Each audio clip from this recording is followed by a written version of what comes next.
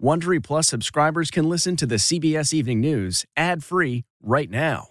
Join Wondery Plus in the Wondery app or on Apple Podcasts. This spring, if you'd rather spend time enjoying your lawn instead of trying to keep it alive, there's good news. TruGreen is the easiest and most affordable way to get a beautiful lawn. All you have to do is water and mow, and they'll do the rest. Weed control, fertilization, aeration, and even some things you might not even think of. They'll do all of it, while you can do literally anything else. With TruGreen, you can have your lawn looking as good as a putting green. That's not hyperbole. TruGreen is the official lawn care treatment provider of the PGA Tour. TruGreen offers a satisfaction guarantee, and they have a verified best price promise, which guarantees you the lowest price with no compromise on quality. You do you. Let TruGreen do your lawn care. Visit TruGreen.com to get the best lawn at the best price with the best people guaranteed. When it comes to picking the perfect treats for your dog, Stewart makes the choice easy by keeping it real. Real ingredients, real nutrients, real benefits. Stewart dog treats are free from additives, corn, soy, wheat, and grains. Plus, they're freeze-dried to lock in all the great nutrition and natural flavor your furry friend deserves. Stewart freeze-dried dog treats. Big, tail-wagging nutritional benefits. Available on Amazon.com today. Tonight, the first COVID vaccine is ready for rollout, awaiting the green light from the FDA as the U.S. experiences the worst week of the pandemic. The logistical puzzle tonight, getting the Pfizer vaccine from deep freezers in Michigan into the arms of Americans across the country. While it'll require precision, the storage box can only be opened twice a day as hospitals around the country practice and prepare for approval. Presidential pressure. Did the White House tell the FDA commissioner to approve the Pfizer vaccine today or find a new job? COVID's growing toll. More Americans have died from the virus than died during World War II. Mississippi is out of ICU beds as hospitals are at the breaking point. It's really hard right now to feel helpless. Plus, New York City bans indoor dining. Breaking news, a car drives through a protest in New York City. What we're learning tonight about the injuries. Historic decision. The Electoral College meets on Monday, signifying the official end of the election. As we learn, electors from Michigan will be offered police escorts to the State House. The Biden cabinet is introduced. Instead of a team of rivals, he has a team of repeats. And CBS's Steve Hartman is on the road with a top secret mission. Hi, this is Secret Santa. Delivering holiday cheer for essential workers. Kimberly, that's 1,000 Secret Santa dollars for you. Oh, my God. This is the CBS Evening News with Norah O'Donnell, reporting from the nation's capital. Good evening, and thank you for joining us. We're going to begin with breaking news because the FDA could authorize emergency use of Pfizer's coronavirus vaccine at any moment after the White House pressured the agency to speed up the process. CBS News has learned President Trump's chief of staff told the head of the FDA, Stephen Hahn, to sign off on the vaccine now or hand in his resignation. That last-minute political pressure comes at the same time Pfizer and the federal government are poised to begin shipping nearly 3 million freezing cold vials of the vaccine to more than 600 sites across the country. Well, tonight, hospitals are awaiting those shipments of vaccines. At the same time, they're overflowing with more new patients infected by COVID-19. And as we come on the air, there is more evidence that we are now at the worst moment of this crisis. In the past week, more people have been infected in the U.S. than at any other time during the pandemic. Deaths keep skyrocketing, too. Nearly 16,000 Americans have died this week alone. And with it likely to take months to get enough Americans vaccinated to stop the virus from spreading, tonight cities and states are imposing drastic new restrictions. That includes New York City, once home to some 23,000 restaurants. Starting Monday, all indoor dining will be banned. We have a lot of new reporting for you and your family tonight with our team covering it all. CBS's Manuel Bojorquez is going to lead off our coverage from Kalamazoo, Michigan, where workers are standing by to start shipping out those vaccines. Good evening, Manny. Good evening, Nora. Tonight, the head of the FDA is denying that he was told to either sign off on the vaccine right now or resign. But sources tell CBS News the threat was clear. The president wants the vaccine approved immediately, putting political pressure on a public health process. In the meantime, at this Pfizer facility in western Michigan, they're just waiting for that final approval to begin to roll out the first shipments of millions of doses of the vaccine. Tonight, the vials are filled and waiting in more than 300 sub-zero freezers for the green light from the FDA, signaling Pfizer can ship them. Health and Human Services Secretary Alex Azar. They'll use FedEx and UPS. They drop ship through a very tightly controlled system to the 636 sites our governors have designated for this initial tranche. It's a massive logistical operation. UPS says the process has already begun, shipping vaccine kits with supplies like syringes. The next step will be transporting the vaccine itself, and then sending dry ice to sites that don't have the ability to store the vials at the required extreme cold temperature. Adding to the delicate process, hospitals only open the shipments twice a day and confirm the dose count for 3 minutes before storing them. Frontline medical workers will get them first, as early as Monday. Well, this is our ticket out of this pandemic. Dr. Nick Gilpin is the chief medical officer at Beaumont Hospital Grosse Pointe outside Detroit, part of a hospital system that currently has nearly 600 COVID patients. Beaumont Health's first batch is expected to cover about 1,000 employees. I believe that by taking the vaccine myself, which I intend to do, I hope that I can spread that message to our providers and get people to understand that it really is the right thing to do. But not the only thing, he says. Until a vaccine is widely available this spring, mask wearing and physical distancing remain the general public's best shot. Manuel Bojorquez, CBS News, Kalamazoo, Michigan.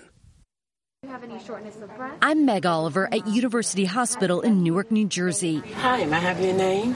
Where they're practicing how to distribute the vaccine once the shipments from Pfizer arrive. Have you ever had to practice something like this before? No, we've never had to really do something like this. This is a setup for vaccination that I've never seen or had to do. Under Operation Warp Speed, University Hospital is one of about 250 sites across the country, testing logistics and distribution with setups like this. We're testing the actual assembly line process for people to get registered quickly, vaccinated quickly, observed over at least 15 minutes to make sure there are no adverse events or allergic reactions, and then given that appointment card to come back for their second injection. At this site, once they start, possibly as early as next week, they will have the ability to vaccinate more than 3,000 people per week. New Jersey's goal is to vaccinate 4.7 million within 6 months. Jonathan Green runs their emergency room. He will be one of the first frontline workers to receive a vaccine. Last spring, they lost 10 dear colleagues to COVID. I think about it every day. I was just looking at some photographs of one of our directors of nursing who passed away. And you never think that you're going to come to work and get sick and die, and that shouldn't happen for anybody. So we're excited that the vaccine is here. I wish it was sooner. In the coming weeks, there will also be mega sites in New Jersey using an expanded version of the model from University Hospital. They will include colleges and vacant department stores with the capability of vaccinating up to tens of thousands of people per week. Nora? So many details involved. Meg Oliver, thank you. Tonight, we're hearing from healthcare workers and families with a warning. While we wait for the vaccine to be administered, this is not the time to let your guard down. CBS's Janet Shamlian has more. An unthinkable record. Coronavirus deaths topping 3,000 for a second consecutive day. Tonight, California reporting the highest number of new cases ever.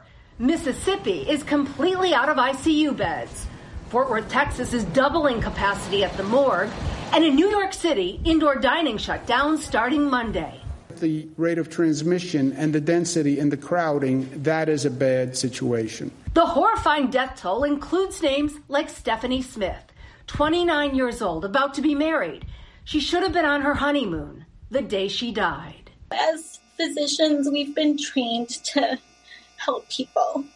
And it's really hard right now to feel helpless.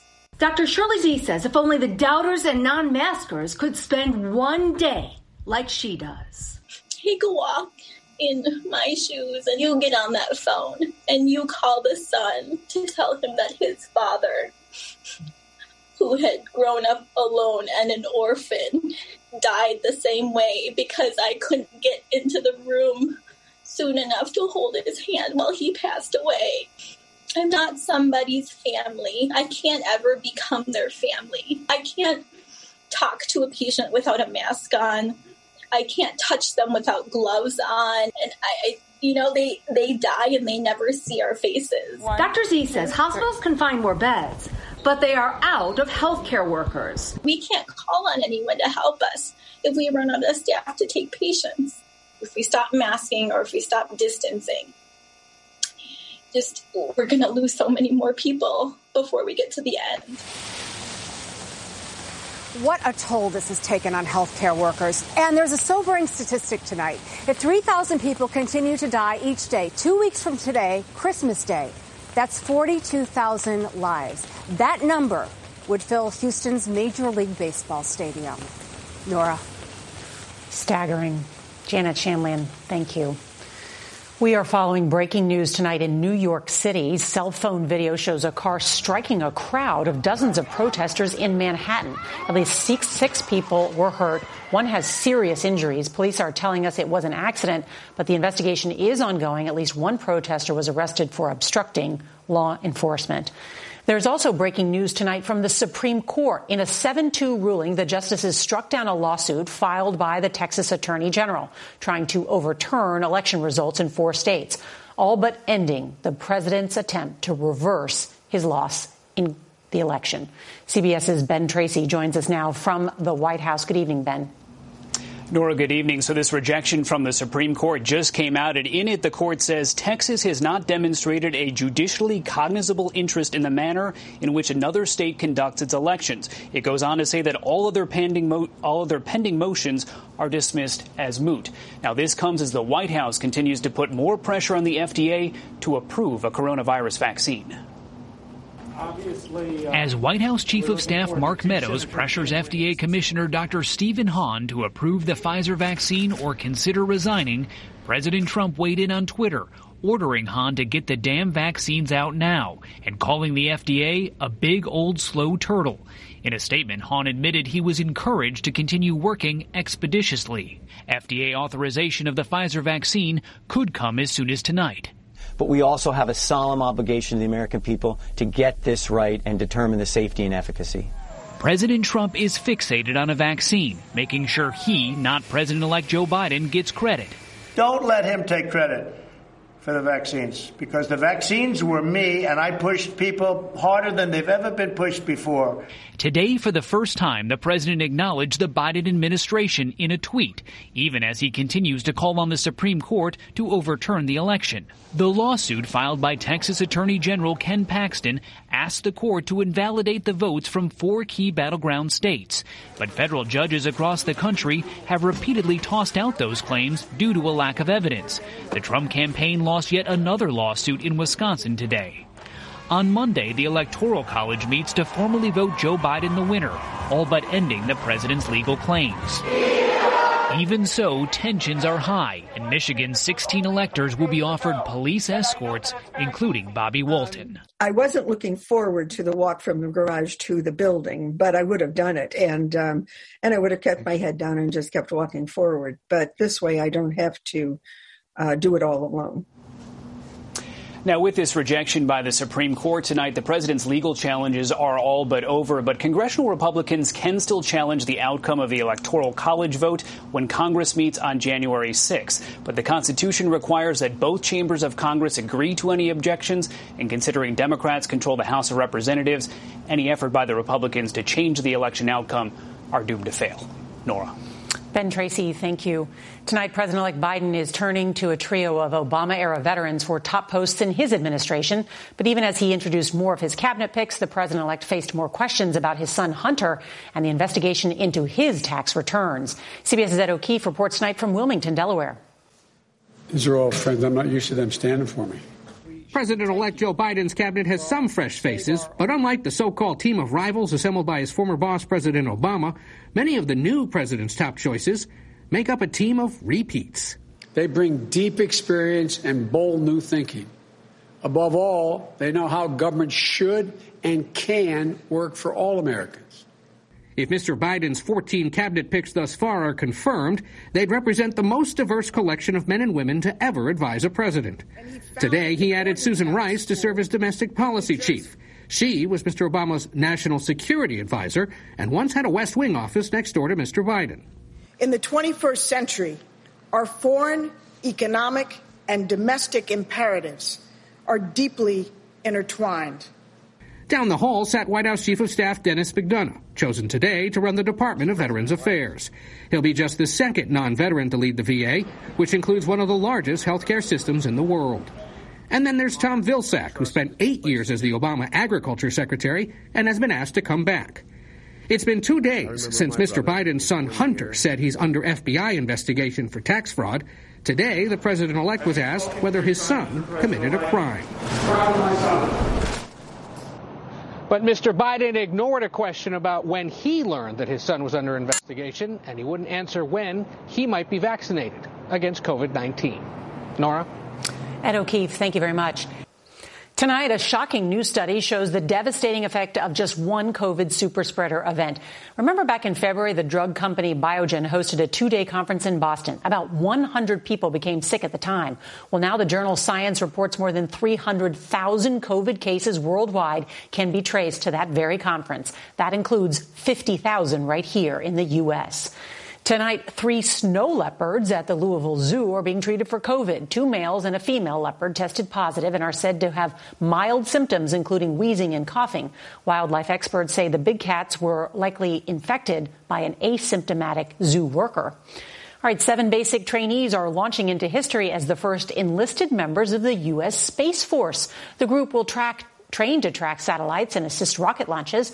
The Space Force turns 1-year-old later this month and plans for more than 300 trainees by fall of next year. The next frontier.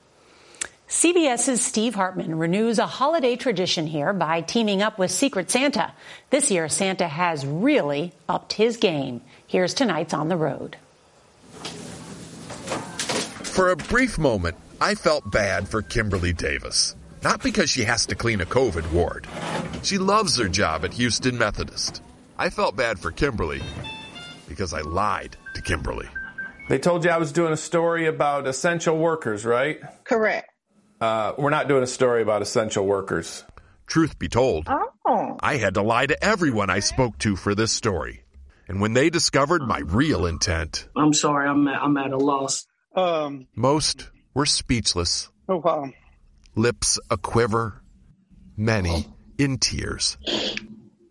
My partner in this joyful deception was an anonymous, wealthy businessman known to me only as Secret Santa. In a normal year, Secret Santa personally hands out hundreds of $100 bills to random strangers. Crazy! But this year, the novel coronavirus called for a novel sleigh ride. So he mailed packages to carefully selected essential workers across the nation. And inside that is a sealed envelope that says, "Do not open until instructed to do so by Steve Hartman at CBS." His targets included Ashton Dooley, a sanitation worker from Sarasota, Florida, whose brand new bride has cancer. She let me shave her head that first time. That's when I knew I wanted to marry her. Elgin Thrower, a security guard from Kansas City with a special needs son and a dream to be a police officer. In law enforcement, I can make a difference. And Danielle Dipp, a waitress from Pittsburgh, who's way behind on rent. It has been a pretty bad year, but somehow, somewhere, something's going to work out. On that note, I'd like to introduce somebody to you. Okay. Hi, this is Secret Santa. Danielle's bad year was about to get a whole lot better. Open up that sealed envelope. Okay. Everyone's bad year was about to get a whole lot better. Oh my gosh, there's money in there, you guys. In the coming weeks, Secret Santa will give away about $100,000 total to total strangers. Oh my God. And that's to help make your Christmas just a little bit better. Oh my God, I can't believe this. But of course, the money isn't the real gift here. Thank you. You know, kindness when freely given with no expectation in return, is in fact unconditional love. And that's really what we're giving them. And what does it feel like to receive such a gift? Well, sometimes being speechless. I'm sorry. Says it all. Are you okay? Steve Hartman, CBS News. I'm sorry. On the road. That might be the best one ever. Sunday on Face the Nation, Margaret Brennan's guests include Health Secretary Alex Azar. And next week on the CBS Evening News, we'll be there as Americans receive the first COVID vaccine. And if you can't watch us live, set your DVR so that you can watch us later. That is tonight's CBS Evening News. I'm Norah O'Donnell. We'll see you Monday. Have a good weekend. Good night. If you like the CBS Evening News, you can listen early and ad-free right now by joining Wondery Plus in the Wondery app or on Apple Podcasts. Prime members can listen ad-free on Amazon Music. Before you go, tell us about yourself by filling out a short survey at Wondery.com/survey.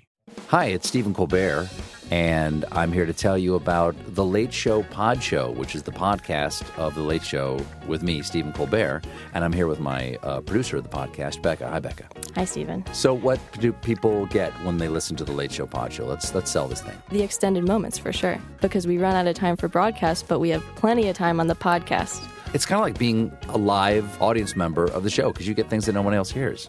Listen to The Late Show Pod Show with Stephen Colbert wherever you get your podcasts.